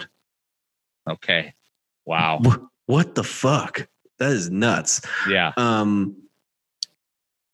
Options for Lecter in terms of casting: John Lithgow, Brian Dennehy, Mandy Patinkin. And also William Friedkin. Really? Yeah, William Friedkin was considered, going back to the Chicago Pal aspect. That makes of this sense. Movie. Wow. Yeah, I did not know that. Yeah. For what it's worth, I know you were a little bit down on the Brian Cox performance. I would have had him over all those actors. No, I fully agree. When you pit Brian Cox against all those other actors, they all would have lost to Hopkins. I agree. Absolutely. But it's funny too when I was reading about this, and I found out about Lithgow, because we were talking about Lithgow last week in his roles as a villain. Comes up again. There he is again. That apparently, people saw it in Lithgow that he had the potential to be a villain. And the interesting thing here is Lithgow, Dennehy, and Patinkin are all Americans. So they obviously went with Cox being a British actor. Right. Which again, wise move. I thought it was, they did the right move. Well, and it's also because Lecter, the character Lecter himself is European. Yeah. Yeah. So there would have had to be some leaps if they did any other casting. Yeah. This is maybe the most interesting thing I found. And I really hope you didn't read this, because I feel like this will blow your fucking brain. You know how they have all those links between Lincoln and Kennedy? Oh, yeah. Like supposedly Kennedy's secretary was named Lincoln and Lincoln's secretary. Yeah. So when Manhunter was being shot, Anthony Hopkins was playing King Lear on stage at the National Theater. 5 years later, during the production of Silence of the Lambs, when Hopkins was obviously playing the Lecter role, Brian Cox was playing King Lear at the same theater. Yeah, I did read that. That's pretty crazy. What the hell is that? I know. Isn't that nuts? That is beyond nuts and serendipitous. I don't know what that even is. That is like, it blows my mind. That is not even a coincidence. That's like, that is crazy. Yeah, it's really crazy when you find out about those weird little kind of, like helixes that happen within. So strange. Yeah. So did you want to get into, I'm sure in your research you found this, how crazy Michael Mann is? No, actually I'm not very aware of it. So please do tell. He is fanatical, just driving people to the brink of insanity. And this I pulled from the Tom Noonan Q&A. He said, quote, "This is Tom Noonan talking about Michael Mann on set. He would yell at people a lot. He would make Joan Allen cry sometimes." Yeah. Joan Allen played Reba, the blind woman. "I thought she was really good. Sometimes she'd do a take and he would come in yelling, 'What the fuck? You think anyone's going to believe that shit?' Maybe I'm exaggerating. It's been a while, but it was tense." So I feel like that is a hallmark really of a lot of these better known legendary directors that they are all just. It's definitely a Kubrick thing. It's not just Kubrick. I've heard that with Sam Peckinpah. I was just listening to a show where they were talking about Sam Peckinpah being the same way, just being this relentless fucking maniac, just driving his cast to, grinding them down emotionally to get the most out of them, So that doesn't, it just seems to be a thing with old school directors. Now, I don't know how much, that's the case anymore, but if you're in his inner circle, and this was a Kubrick thing too, if you were in his inner circle, he didn't necessarily, although Noonan does talk about being driven to the point of insanity of shooting like 20-hour days and being asked to come back in 2 hours and do another 20-hour, like just losing his mind. Michael Mann is a notorious multi-shot, like no shot is good enough. Do one entire scene for 20 hours and maybe have the shot you want. But yeah, but that does seem to be a thing that kind of goes with the territory with a lot of those guys. That I know, from what I know of, like Francis Ford Coppola, same thing, especially during the filming of Apocalypse Now. Yeah, from what I've gathered of that and what I've read and watched, is it just sounds like it was hellish. Yeah, and and sometimes you wonder how much better the movie was because of it. But yeah, the only other Michael Mann story that I read from this specifically is almost nuttier than him making Joan Allen cry. From the same Q&A with Tom Noonan, he said there were probably 60 or 70 people on the crew, and there was a turnover of like 80 jobs on the movie. The first scene I ever had was when I'm sitting in the van and Joan is on the front steps. There was a little tiny imperfection in the van that wasn't even in the shot. You'd never seen it. You would never see it in a million years. He complained to the producers. He was really upset, and the guy disgraced them and the guy disagreed with him a little, and said, Michael, just calm down. They're going to fix it. He said, no, I'm telling you what's going to happen. When I turn around, they are not going to be there. I'm never going to see anyone again in this art department. And the guy said, okay, Michael. And they fired 70 people in the art department. They didn't work on Manhunter again. He got a whole new art department of 70 new fucking people. What a petulant, petty fucking thing to do. Crazy. It actually endears me to him. I don't know why. I just love psychopaths, and I love that he's just crazy. It's endearing. Yeah, I love it too. It's very similar to like these like crazy like celebrity chefs and how fucking batshit they are, but at the same time, I'm like, God, it was a shot that didn't even matter. Didn't even matter. That's crazy. What the fuck? What did you find? Those are the wormhole I went down was mainly just Michael Mann being nuts and Tom Noonan talking about it. And outside of these quotes, Tom Noonan would then be like, but yeah, fuck, Michael Mann rules. Like, I love him. I love working with him. I'd do a million more movies with him. Like, he was not saying anything. All this shit that he's saying is just total truth. And he would always end all of these quotes with, loved working for the guy, would do it again. Right on. So Tom Noonan's kind of out there though. So I feel like, he's probably got a pretty thick skin himself. So yeah, absolutely. I had some pretty cool ones that I found. Michael Mann's use of In-A-Gadda-Da-Vida in the movie was inspired by a correspondence that he actually had with a death row murderer named Dennis Wayne Wallace. And Dennis Wayne Wallace, he had told Michael Mann that In-A-Gadda-Da-Vida was a song that inspired him to murder this woman that he was in love with or something. Wow, like that. I didn't know any of that. Or he had this association of that song with this woman that he had an infatuation with and ultimately murdered. Jesus. So Michael Mann had gleaned that information, and it's like, well, that's great. That I'm going to use that for the film. You'll like this. again, going back to the Chicago buddy aspect of this, because William Peterson is also from Chicago, and he was such a diehard Bears fan that he left shooting in Georgia to go watch a Bears game in Washington, D.C. What the fuck?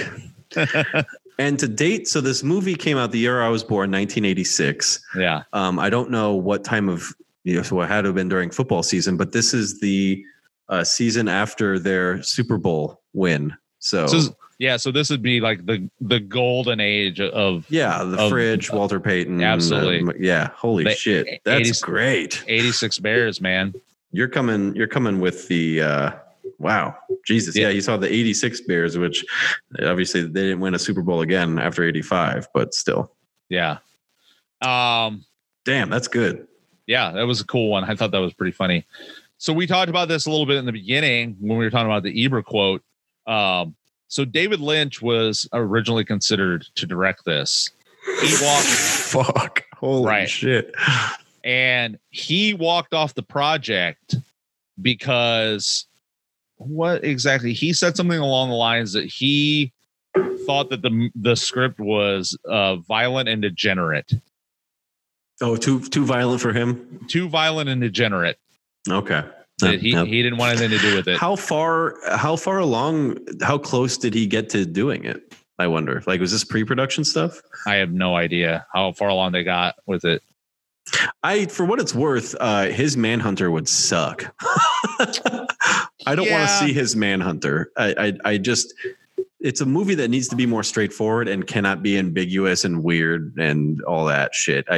It's Michael Mann is the only person that should have directed this. Well, to Lynch's credit, though, this was during that period of time where he was making movies that were a little bit more grounded in. Did The Elephant Man come out around this time? It was before, but this would have been on the heels of him doing Dune.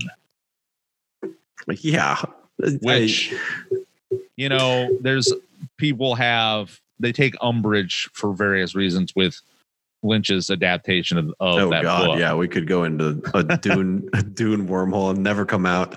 Release this 6-hour Manhunter episode. Everyone's gonna be like, "That's tight." I got through the first 3 hours, then they started talking about fucking Dune for another 3 hours. Yeah, I don't think they would have been doing the story any great service by having Lynch on board. But it was interesting that he was considered. And apparently his connection, there's some sort of also weird connection between his Elephant Man and Anthony Hopkins ending up in the role of Lecter. Oh, I could see that connection. I think Demi, he directly pointed to that role as being why he wanted Anthony Hopkins. Wow. Okay. So there's that connection. So this is funny too. For the role of Will Graham, Don Johnson, Richard Gere, and Jeff Bridges were all considered, but also Johnson was considered for the role of Dollarhide. Oh, fuck that. Fuck that, exactly. But give me Richard Gere as Will Graham. I love that. I think that's excellent. There's part of me that's like into that idea, but then there's part of me that thinks that maybe Richard Gere would have been a little too cocksure in the role. Like, I feel like there's off the top of our Richard Gere heads, did like An Officer and a Gentleman just come out? Like, I'm not sure where to place him in his career in 1986. Yeah, it would have been around the time of maybe that and An American Gigolo. An Officer and a Gentleman was 82. So shit. Yeah. Are you saying, because this is what I'm thinking, that he would have too much star power for that role? Sure. Whereas absolutely. you see Peterson and you're locked in because you don't think of him as an actor playing the role. You just think of him as Will Graham. Exactly. And there's there's an understated aspect to how he approaches the role that's convincing that I couldn't see any of like those guys like Don Johnson, Richard Gere, or Jeff Bridges really being able to achieve. Bridges would be wild too. Wow. Those are good what ifs. Yeah, it would have been interesting. Let's see what else. Tom Noonan the entire time was completely immersed in method when he was developing how he would play Dollarhide. He kept himself completely separate from the rest of the crew, and was only engaging in them during shoots. And this was to develop a heightened tension between him and the cast, which again, just that squarely puts Noonan in, my upper echelon of character actors, as I've told you before. Like, the guy knows what the fuck is up, and I never see him play a role that isn't, maxed out. He does everything like fucking perfect. Yeah, I read the same thing about him. And in the Q&A, he actually mentions, for instance, Peterson's first interaction with Noonan was shooting that final sequence. He never saw Tom Noonan up to that point at all. He never saw him once. Right. And it sounded like in the Q&A that Noonan did that him and Michael Mann were, Noonan would say something almost like jokingly, and Michael Mann would be like, done. Okay, you got it. Because he was like, what can I help you do to get in this role? And Noonan said, well, I would like to separate myself from the cast. I'd like my interactions with these people to be for the first time. That way their reactions could be more genuine. Right. He's like, I love it. I love it.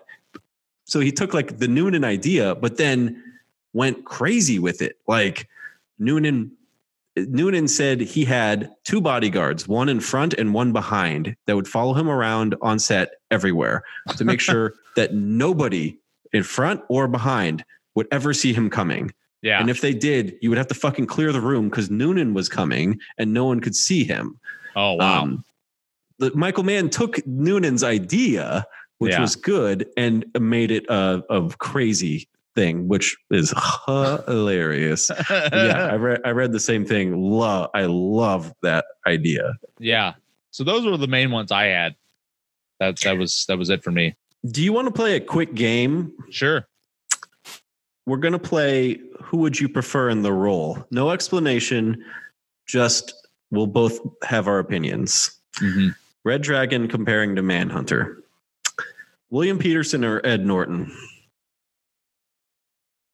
As Graham. Right. Again, I know I had my weird kind of like reservations about Peterson, but I came around to him again a little more with this one. And I'd have to say, I'm going to stick with Peterson on this one.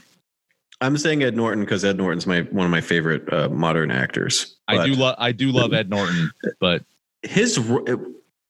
I know I said no discussion, but he looks kind of bored in his portrayal of Red Dragon.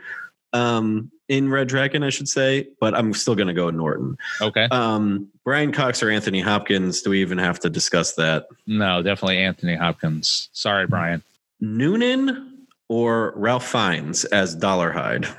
Noonan, absolutely. 100% on this one too.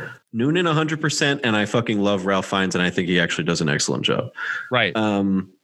Farina or Harvey Keitel? I don't even want to choose. Oh, fuck. Yeah, that's fucked up, man. As Crawford. Ooh, shit. That one is the toughest one here. I'm going to say Keitel, and it pains me, but Farina is on 11. And Keitel manages to be on a 9. Yeah. That's my only explanation, but that's a coin toss. It doesn't, whatever. Yeah, I can't settle on that one. If I could blow your mind further, what about Keitel circa 1986 in that role as opposed to in the 2000s Keitel? That would have been sick. That would have been tight. Well, and you said you still haven't seen Bad Lieutenant. Yes. Yeah. We talked about that briefly. So yeah. And that's relatively close to that time where That would. I'm going to see it this weekend. So, it's on the docket. Who knows if I get to it? Oh man, dude, you are in for a treat. Let me tell you. I know about the nudity is like all I know about the movie. Like I know that. Yeah, he's swinging his dick around or whatever. But that movie is gonna fuck your mind. I'm gonna. I want to. Have you seen King of New York? We can edit all this Abel Ferrara discussion out. But yeah, no, I've seen King of New York, and it's so good. It's so good. It's so good. I'm actually surprised. Yeah, like I'm glad that is that turned you around. With the your opinion about Abel Ferrara and The Addiction. I've never seen anything else. I know about Bad Lieutenant. Yeah. And what was the other one? The slasher one. Well, no, I said two other ones that you should definitely watch: Miss 45 and Driller Killer. Driller Killer is the one. Yeah. What I would say is after you are done watching Bad Lieutenant, when you can watch Miss 45. Oh, above Driller Killer. Yeah. I like Driller Killer, but it's kind of almost like a novelty movie. And it's like, I feel like unless you're like already a Ferrara head, and I'm not, I'm still, the jury's out on Ferrara for me. Yeah. But for sure, Bad Lieutenant and then Miss 45. If you're like, all right, I'm on board with this guy. Yes. If Bad Lieutenant sways me, I will watch more. Yeah, for sure. Joan Allen or Emily Watson in the Reba McClane blind woman this one's character. This one's easy for me. Emily Watson. Yes, I think she does a better job. And maybe man yelling at her, "What the fuck? You think anyone's going to believe that shit?" Maybe he was right. I don't know. Yeah, right. Yeah. Well, that was fun. I wanted to play that fun little game. Stephen Lang or Philip Seymour Hoffman as Freddie Lowndes? Definitely Philip Seymour Hoffman for that one as well. That is almost as obvious as Hopkins. Yes. Yeah. Hoffman is just excellent. Yeah. He's like the perfect Freddie Lowndes. Because he's so good at playing those like moist, greasy kind of. Yeah. Sweaty fuck bag. He's like. he plays the sweaty fuck bag. Yeah, he was excellent, absolutely excellent. Yeah. Cool. All right. Go ahead. So now we need to do what we've done before, and we'll keep doing is we need to assess whether this movie is in fact a midnight movie. Give it a rating. Boy, I don't know if you landed on the same. But in terms of our midnight movie ranking, which we come up with a time on the clock, and the closer to midnight it is, the closer we feel to it being a midnight movie. Yeah, I gave this like a 10:15 p.m. There's not a lot in it that you would keep it from being aired on television in the middle of the day. It's for what it's worth, maybe not the middle of the day, but early evening. Yeah. I could see it being on TV. Now it's not, and that's why we're talking about it, because it doesn't get a lot of love or replay value, but right. I would say 10:15 p.m. right around there. Yeah, I agree with you on that. What I would also say is, to a certain extent, as far as what our criteria is for this show, it kind of, I don't know, it kind of transcends it a little bit, if you know what I'm saying. Yeah, it's also not right. That was the other thing I was going to say. It's not doesn't have those flaws that we find so endearing. It's just a banger of a movie. Mm-hmm. Yeah, absolutely. And as far as rating systems go, I wouldn't say out of 5 flaming wheelchairs. Excellent. What would you give this? This is and this is only because I don't give my 5s away unless it's an all-time favorite movie of mine. So this speaks to how much I love this movie. I gave it a 4.5. 4.5 out of 5 flaming wheelchairs. 4.5 flaming wheelchairs. The half is like he's in just in a seated chair, but on fire. All right. Yeah, 4.5 flaming wheelchair guys out of 5. Yeah, I think I'm going to go with you on that one as well. I feel like we're in agreement on that. Wonderful. Well, here we are. We've made it through another Midnight Flicks. What are we going to watch the next time there, Patrick? This is your turn. Your turn to surprise me. What's on the docket? I am choosing, I hope you're as thrilled as I am, 1991's Cape Fear. Oh, fuck you. Is that a good or a bad fuck you? I can't even tell. That's a good fuck you. Oh, good. Yeah. Because man, this is like going to be a 1-2 fucking banger. Yeah, we're going from Man to Scorsese. I think in terms of midnight movies. But Cape Fear is viciously violent and I feel meets the Midnight Flicks criteria more so than Manhunter because it is not stylized. It is fucking brutal. It's brutal. Yeah, you're fucking me up with this one, man. I'm stoked on that. Thank you for bringing that to the table. I'm stoked to talk about it because it's one of my favorite De Niro performances ever. It's up there, and a very strange Scorsese movie. I know it's a remake of a 1962 movie, right? But so that takes it out of being a straight up Scorsese movie, but still in his filmography, it stands out as different than the most stuff he did. So I'm excited. I would agree. Totally. Okay. That's awesome. I'm really looking forward to that. So we'll get into that next week. This has been another deep dive into Midnight Movie Madness. Big thanks to Charlotte Blythe for providing our intro music. Our outro music for this week is provided by the Indianapolis band Obscene. If you're a band looking to submit a song or a listener looking to submit a question, feel free to shoot us an email at midnightflixpod, that's FLIX@gmail.com, or hit us up on Instagram at midnightflixpod. For co-host Patrick Mitchell, I am your host, Adam Walker, and we'll see you next time, motherfuckers. Later, fuckface.